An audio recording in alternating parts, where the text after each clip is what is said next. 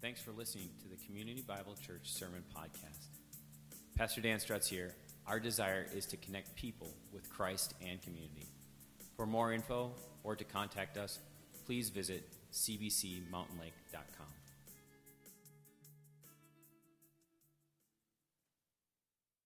I'm a little bit confused this morning. I thought I heard something about a football season that was still going on. Is that right? Oh, man. You know, actually, the football season ended last week, right? I grew up in Kansas, and so, you know, the Kansas City Chiefs is as close as we have to anything in terms of professional sports. But in reality, they're actually in Missouri when they lose. So just so you know, they're actually from Kansas City, Missouri, right, JD? You know this probably, right? Yeah. So, you know, today I'm a little bit jealous that I don't have a team to root for this day. But, you know, we've suffered long as Kansas City Chiefs fans. I don't know if you understand the pain that we've been through. But I tell you what, there's two short stories I'll tell you about that. One was, I think that we were actually playing a team, the Vikings, I think. They were wearing purple and gold, right? Is that the right team? They actually came to Arrowhead Stadium, and in Arrowhead Stadium, there's actually a railroad track that goes near the stadium there. And it was getting close to halftime, but it wasn't quite halftime yet. And the train went by and honked its horn, right? Blew its horn. And the Vikings all left the field. And 3 plays later and 2 penalties, the Chiefs finally scored. So that's one story. That's the true. No, it's not true. But I do have one semi-true story. At least it was told to me that it was the truth. This man had 2 Kansas City Chiefs tickets, and he had them laying on his dash in his car, and he went to the gas station. He was just going to go in, pay for his gas, and he was going to get a candy bar and a Coke and get on the way to the game. And he forgot to lock his car. You know what happened? Yeah, you're right. When he came back, there were 2 more tickets and a parking pass. So, now why is it that we get so wrapped up with the identity of our team, our community? I mean, whenever I see somebody wearing Chiefs colors and, you know, supporting the Chiefs, I get excited because there's some connection that I have with them because of a sports team that will inevitably let me down. I get excited because there's something that connects me to those people. There's community. And for us as followers of Jesus Christ, how we define community and what it looks like, we have to be very careful with that definition. And in today's text, I'm going to be preaching to you from Luke 19. It's the story of Zacchaeus. Now, if you have your Bibles, turn them on, flip to that page or whatever it is. I don't know. Do you have pew Bibles? Does somebody tell me what page number Luke 19 is? And just call it out. But find your Bibles, because I don't have it on the screen, I guess, this morning. I didn't know if we would do PowerPoint or if that was allowed here. I didn't know. But in Luke chapter 19, we have a very familiar story about a man by the name of Zacchaeus. Now, we all know that popular song that hit the pop charts for so many years. We know that Zacchaeus was that's right. See, we got all the words. We know that he was a wee little man. We know that he climbed up How is it that we know all these facts about a guy by the name of Zacchaeus? Do you know the backstory of Zacchaeus? How did he get to be up that tree in the first place? Well, Luke writes for us a collection of stories that he wants us to understand in terms of who Jesus is. And so actually what I'd like for you to do, take your Bibles and turn back to Luke chapter 18. And right there in verse 9, it says that he also told a parable to some who trusted in themselves that they were righteous and treated others with contempt. They had the right team. They were part of the best team. They were the Pharisees. And it says 2 men went up into the temple to pray, and one Pharisee and the other was a tax collector, and this where if you were in vaudeville, you would have the boos and the hisses, right? Whenever we say Pharisee, you're supposed to go boo, right? Because they were the villains. They were the ones who set the bar pretty high as far as who was allowed in to God's kingdom. And you've met some of these people, haven't you? We've met them where the people tell us that in order to be a good Christian, to be acceptable by God, we have to live at a pretty high standard, don't we? And yet we all know the scripture that tells us that if we sin in one little thing, that we're all equal. We're all sinners is what we're called. People who have missed the mark. And I don't know about you, but I think I missed the mark several times, even this morning, since I've gotten up this morning. You know how hard it is for us to adjust our cruise control from South Dakota over into Minnesota? Why don't you guys get with it? Come on. We can do 80 mile an hour, and we know that we can fudge that just a little bit, right? My daughter was an attorney, and she was visiting with a highway patrolman in the court, the foyer there, and she asked him, just came up to him and said, "So, what's the deal with the speed limit? When do you pull us over? I mean, do we have to do exactly the speed limit, or is there some grace?" And, she asked him in such a way that he felt compelled to answer. And he said, this is his standard. He says, 8, you're fine. If you're 8 miles over the speed limit, you're fine. But 9, you're mine. Now you're all thinking, aren't you? Huh? So was I. And then I thought, now wait a minute, that's rather arbitrary, isn't it? That was what this one patrolman said. But that's not necessarily true of every patrolman. Right? And to be honest, we're told as Christians we are to be the laws of the land. Right? So today I put my cruise control back down where it was supposed to be. And this Pharisee, he was kind of like that in some ways. He says the 2 men went into the temple to pray, and one Pharisee and the other a tax collector. And the Pharisee, standing by himself, prayed thus, God, I thank you that I'm not like other men, extortioners, unjust adulterers, or even like this tax collector. Aren't you glad I'm on your side, God? I'm the star of your team. I'm the one who's keeping all of the rules and all of the regulations. I am the one who is walking as perfect as I can be. And I'm not like Dan Strutz, right? Or somebody else. I think that's what he said. It's not in your text, but it is in mine. So I fast twice a week. I give tithes of all that I get. But this tax collector, you're supposed to go boo, remember? Anyway, standing far off, would not even lift up his eyes to heaven, but he beat his breast, saying, God, be merciful to me, a sinner. And Jesus says this of the 2 men. I tell you, this man went down to his house justified rather than the other. For everyone who exalts himself will be humbled, but the one who humbles himself will be exalted. Now, where will they be humbled and where will they be exalted? Jesus is speaking about in his kingdom. He's speaking about what is it that God looks for and appreciates.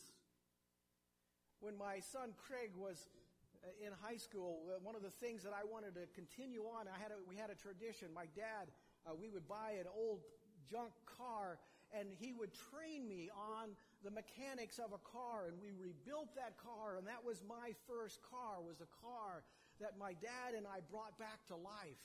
And I found out all I could about transmissions and engines and gasoline and fuel filters, and I learned a lot by putting my hands on that. And I tell you what, a 1960 Ford Falcon 4-door, now that was some car back in the day, right? No, it wasn't then either. I paid $65 for it. I think that's what I got for it when I finally sold it. But that was my first car.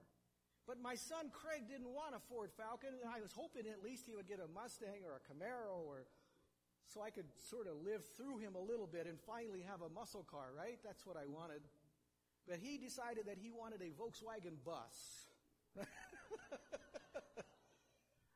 And so we found him a Volkswagen bus.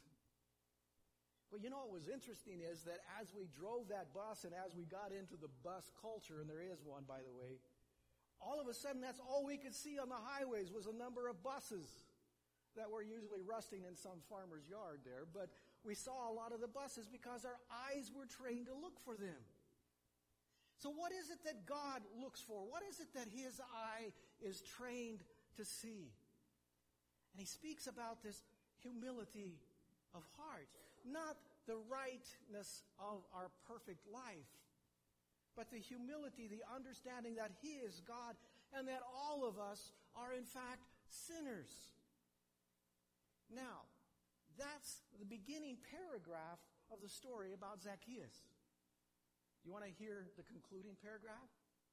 I was once told that good sermons have a great beginning and a great end, and hopefully they're close together, right? Yeah. Well, here's the ending. It's actually found in Luke chapter 19. And it's found in beginning in verse 11. And it says, as they heard these things, he proceeded to tell them a final parable because he was near to Jerusalem. Now, what does it mean that he was near to Jerusalem? That means that he was on his way to crucifixion. And he was intent on going that direction. And it says, and because they supposed that the kingdom of God was to appear immediately when he came to Jerusalem, that he was going to overthrow the Romans, and once again there was going to be this Davidic rule, and all the politics and everything was going to come under a righteous king. How many of you would vote for that, right? Yeah. That's what they anticipated. And then it says that Jesus tells in this parable, a nobleman went to a far country to receive for himself a kingdom and then return. And calling 10 of his servants, he gave them 10 minas. How many of you have 10 minas in your wallet today? Anybody? Do you have 1 mina in your wallet today? You're probably saying, I don't know exactly what a mina is. How many of you know what you made last year? Got it in your head? Now divide it by 4. That's what a mina would be. 3 months of your wages. I hope you're not carrying that much cash with you, but if you are, we're taking another offering. Okay? But it says that each and every one of them received 1 mina. Now I'm going to skip ahead a little bit. We know how this kind of ends. We know that at one point, the master comes back, and the servants come back, and they say, you gave me 1 mina. Now, this is different than the story of the talents in Matthew, but in this account, Jesus' parable, they all received 1 mina, 1 life. And it says, look, I got 1, but I brought you 10. Another one comes, and he says, you gave me 1, and I brought you 5. Another one says, you gave me 1, and I'm giving you back 1, because I've kept it hidden. I haven't expanded upon what you have given me. So if we know the beginning and we know the end, what's the middle? You want the middle now? Look at the middle with me. I'm going to take you back to Luke 18. And verse 31 is the point of the story. And it says, and taking the 12, he said to them, see, we're going to Jerusalem, and everything that is written about the Son of Man by the prophets will be accomplished. This is from God.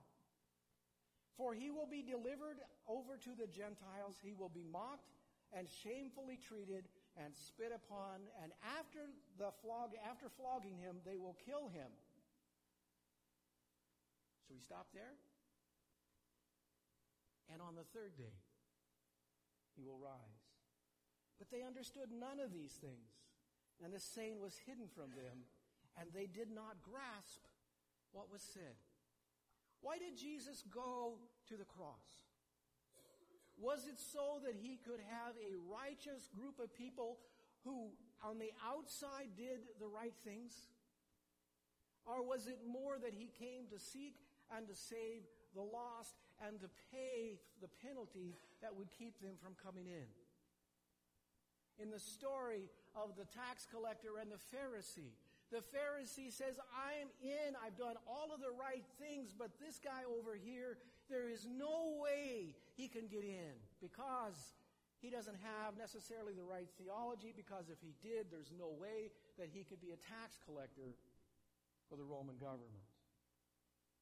So in the midst of this, Jesus tells 4 stories, or the gospel writer Luke gives us 4 stories. The first one we find in Luke 18, verse 15. I'm bouncing you all around, right? That's to keep you awake, by the way. Okay. It says, now they were bringing even infants to him that he might touch them. And when the disciples saw it, they rebuked them. So here we have a group of parents who want their children to be blessed by Jesus. And the disciples say they don't have worth. In that society, that's the way it is. Children didn't have worth until they reached a certain age and they could join the community. Children were to be seen and not heard. Yeah?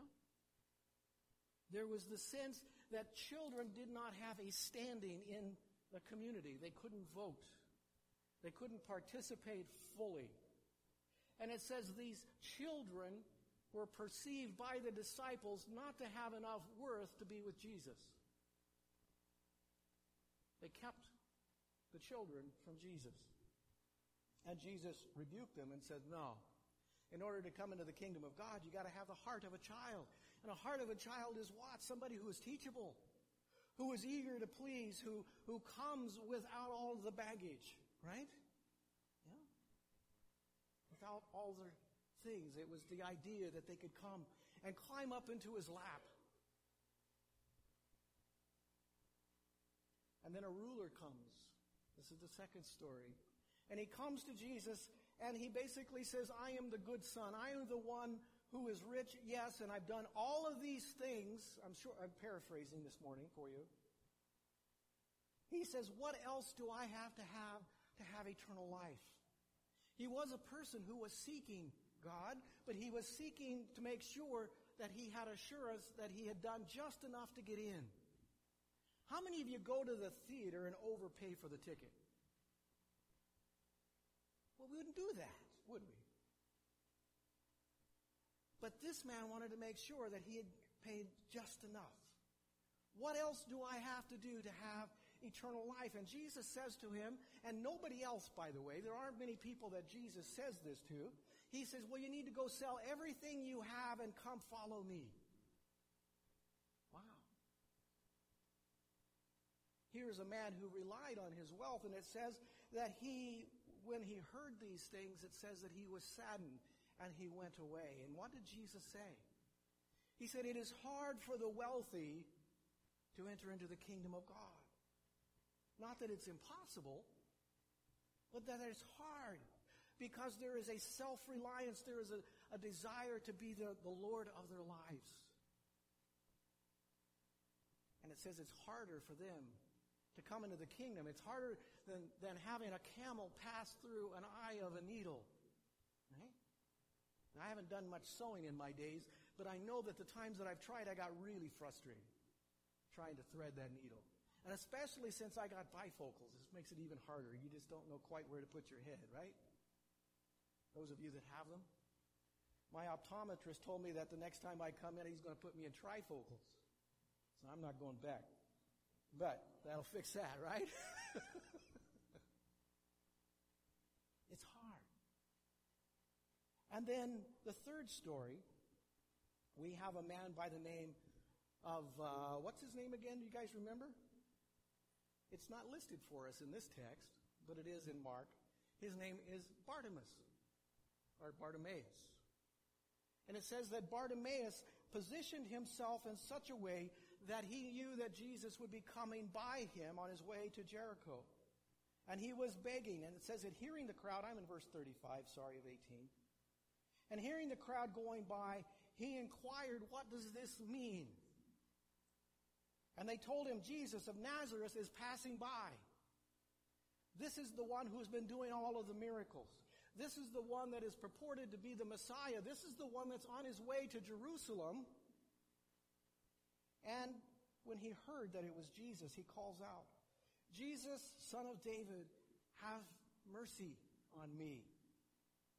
And those who were in front rebuked him, telling him to be silent. But he cried out all the more, Son of David, have mercy on me. And Jesus stopped and commanded him to be brought to him.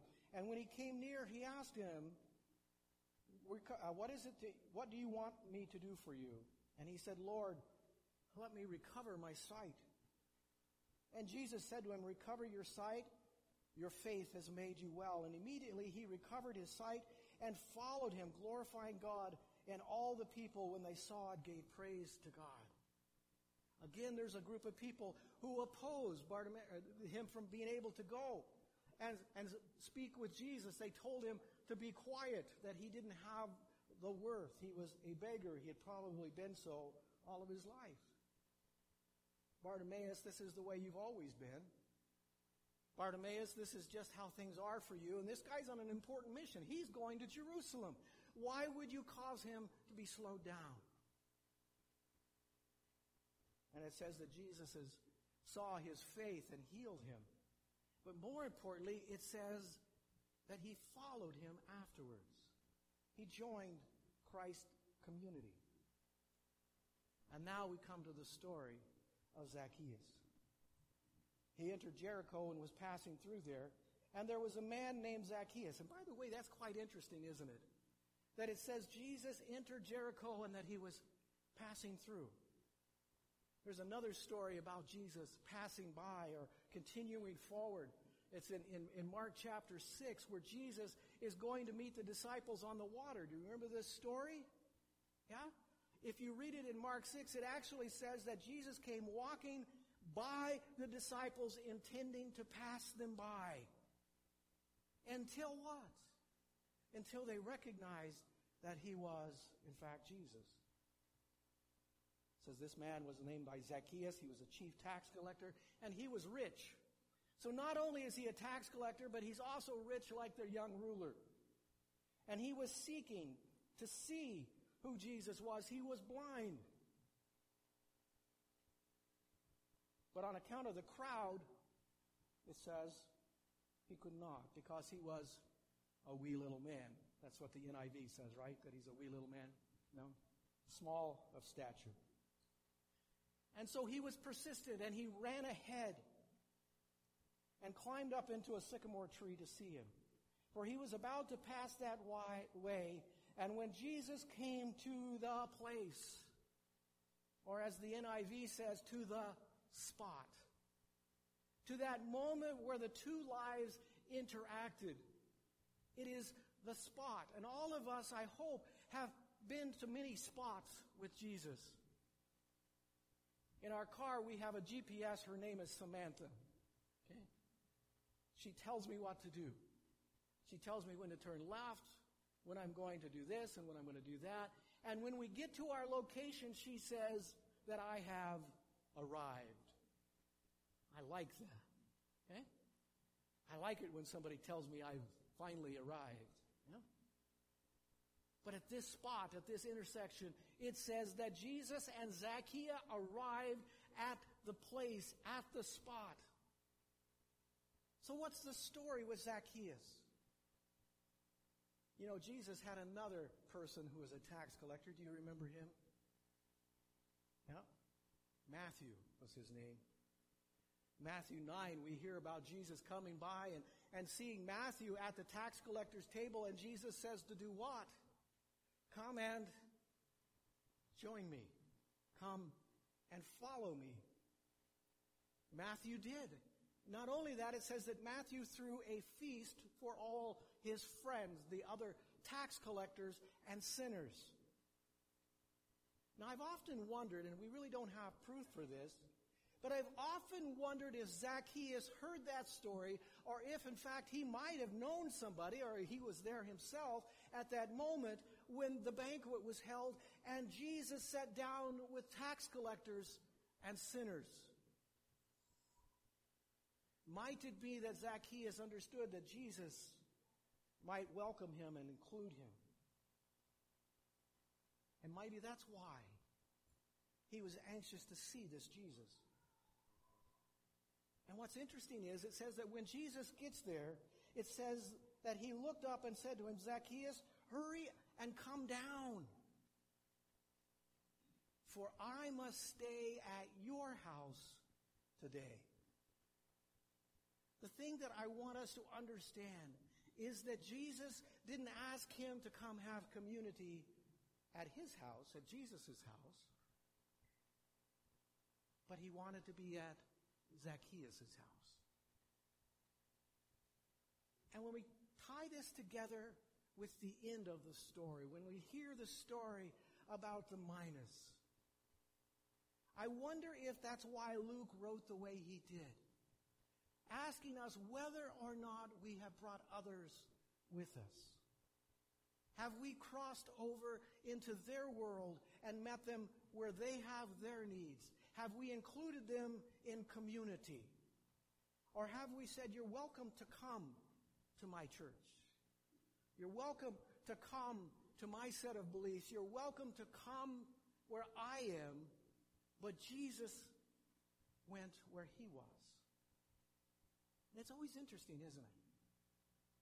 You know, when I was in college a couple of years ago, a place called Sterling College. Anybody ever heard of Sterling College?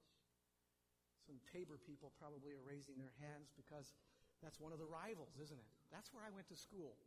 Okay? I'm hearing boos. Sorry. It's in Sterling, Kansas. And one day there was a young man who came and he had a backpack on and he had been hitchhiking somewhere back east. Okay? Missouri or someplace, right? That would be east of Kansas.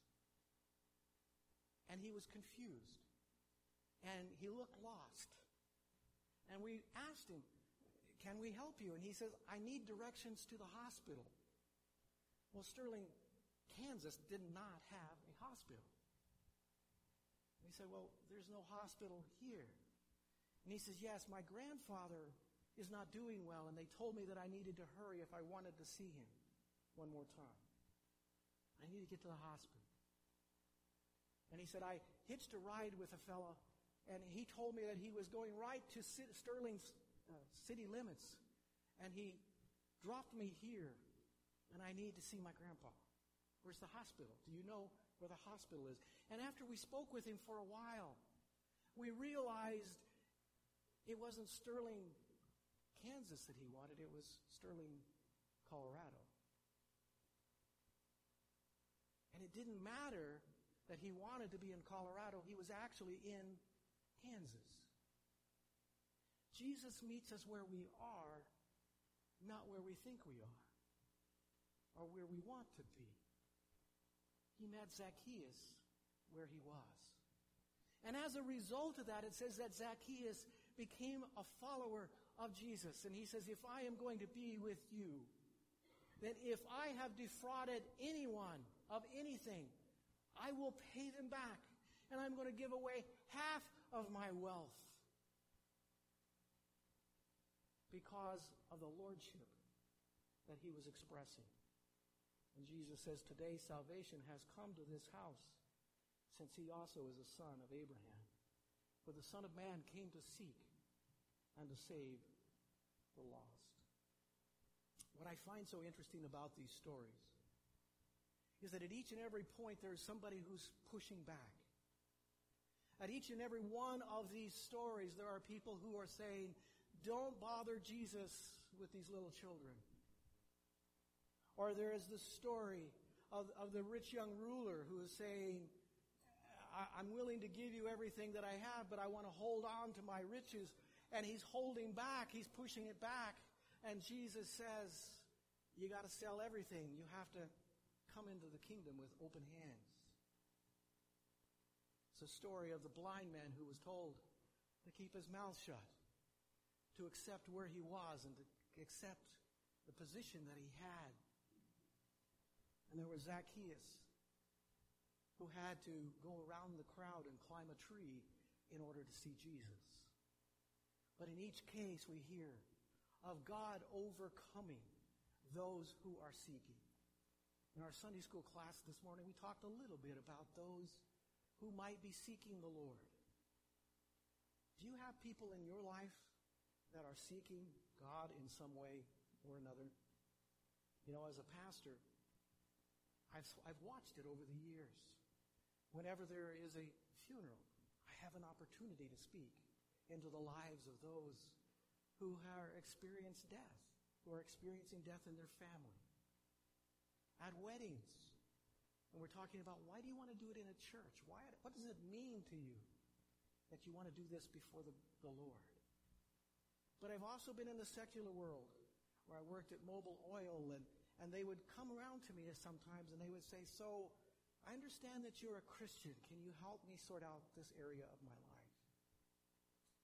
But most of the time, I think that what they are looking for is community, not just answers. They're looking for a place where they can feel a part. When we invite people into our lives, when we go to their world, we bring the light of Jesus Christ. We're called to be difference makers. We're called to bring the kingdom to them. For we are in the kingdom. And the light that we have and the good news that we have is not for us to hoard, or as it says in Luke 19, to put in a handkerchief and hide. But instead, we are to put it in a place where we bring others, one step at a time, one moment at a time, one place at a time. When we find people who are in a spot, that's when we have the opportunity for them to hear through us how God has welcomed us into his community. Because I praise the Lord that God knows me so well and loves me so completely, and he welcomes me into his kingdom. I think it was in our devotional this morning. You know the song, Jesus Loves Me, This I Know? Have you ever heard that one? It was also on the charts, I think, right? And the author says, really, we ought to sing it this way. Jesus knows me, this I love. Jesus knows me, and he still wants me to be a part of his kingdom, of his tribe. Let's pray. Our Heavenly Father, today I thank you for placing us where you have. Psalms 139 says that our days have been ordained and that you knew them from the beginning to the end, and that we're not here by accident, and you have equipped us with our stories. And you've equipped us with the good news of Jesus Christ. And today, Father, we come to get equipped in your word. And we're reminded of the people that you accepted while others have rejected them. And I think, Father, we've heard a little of their pain and their suffering as they tried to figure out life on their own or to create a community that was less than ideal. And so, Father, today we recognize that we are your ambassadors. We're ministers of reconciliation, not because of our great talents, but because of our story and because of whom we serve. So, Father, today I thank you for Jesus Christ heading to Jerusalem for me. I thank you that because he is God, because he was sinless, there was the resurrection. And because of that resurrection, I thank you that we have received the Holy Spirit that dwells within us to empower and to equip us and has gifted us so that we might share the good news of Jesus Christ. And Heavenly Father, when time runs out for us, may it be said of us that you gave me one life, but here are those that I have impacted for your kingdom. May God be glorified by those that we bring to him. And so, Father, today we open ourselves to be a part of this thing called evangelism, of sharing the good news. And Father, we recognize that there are those around us that we have the opportunity to impact. So our prayer today is that our hearts would be broken as your heart is broken for the lost, and that our eyes would see as you see, and that our feet would go where your feet went. We ask in Christ's name.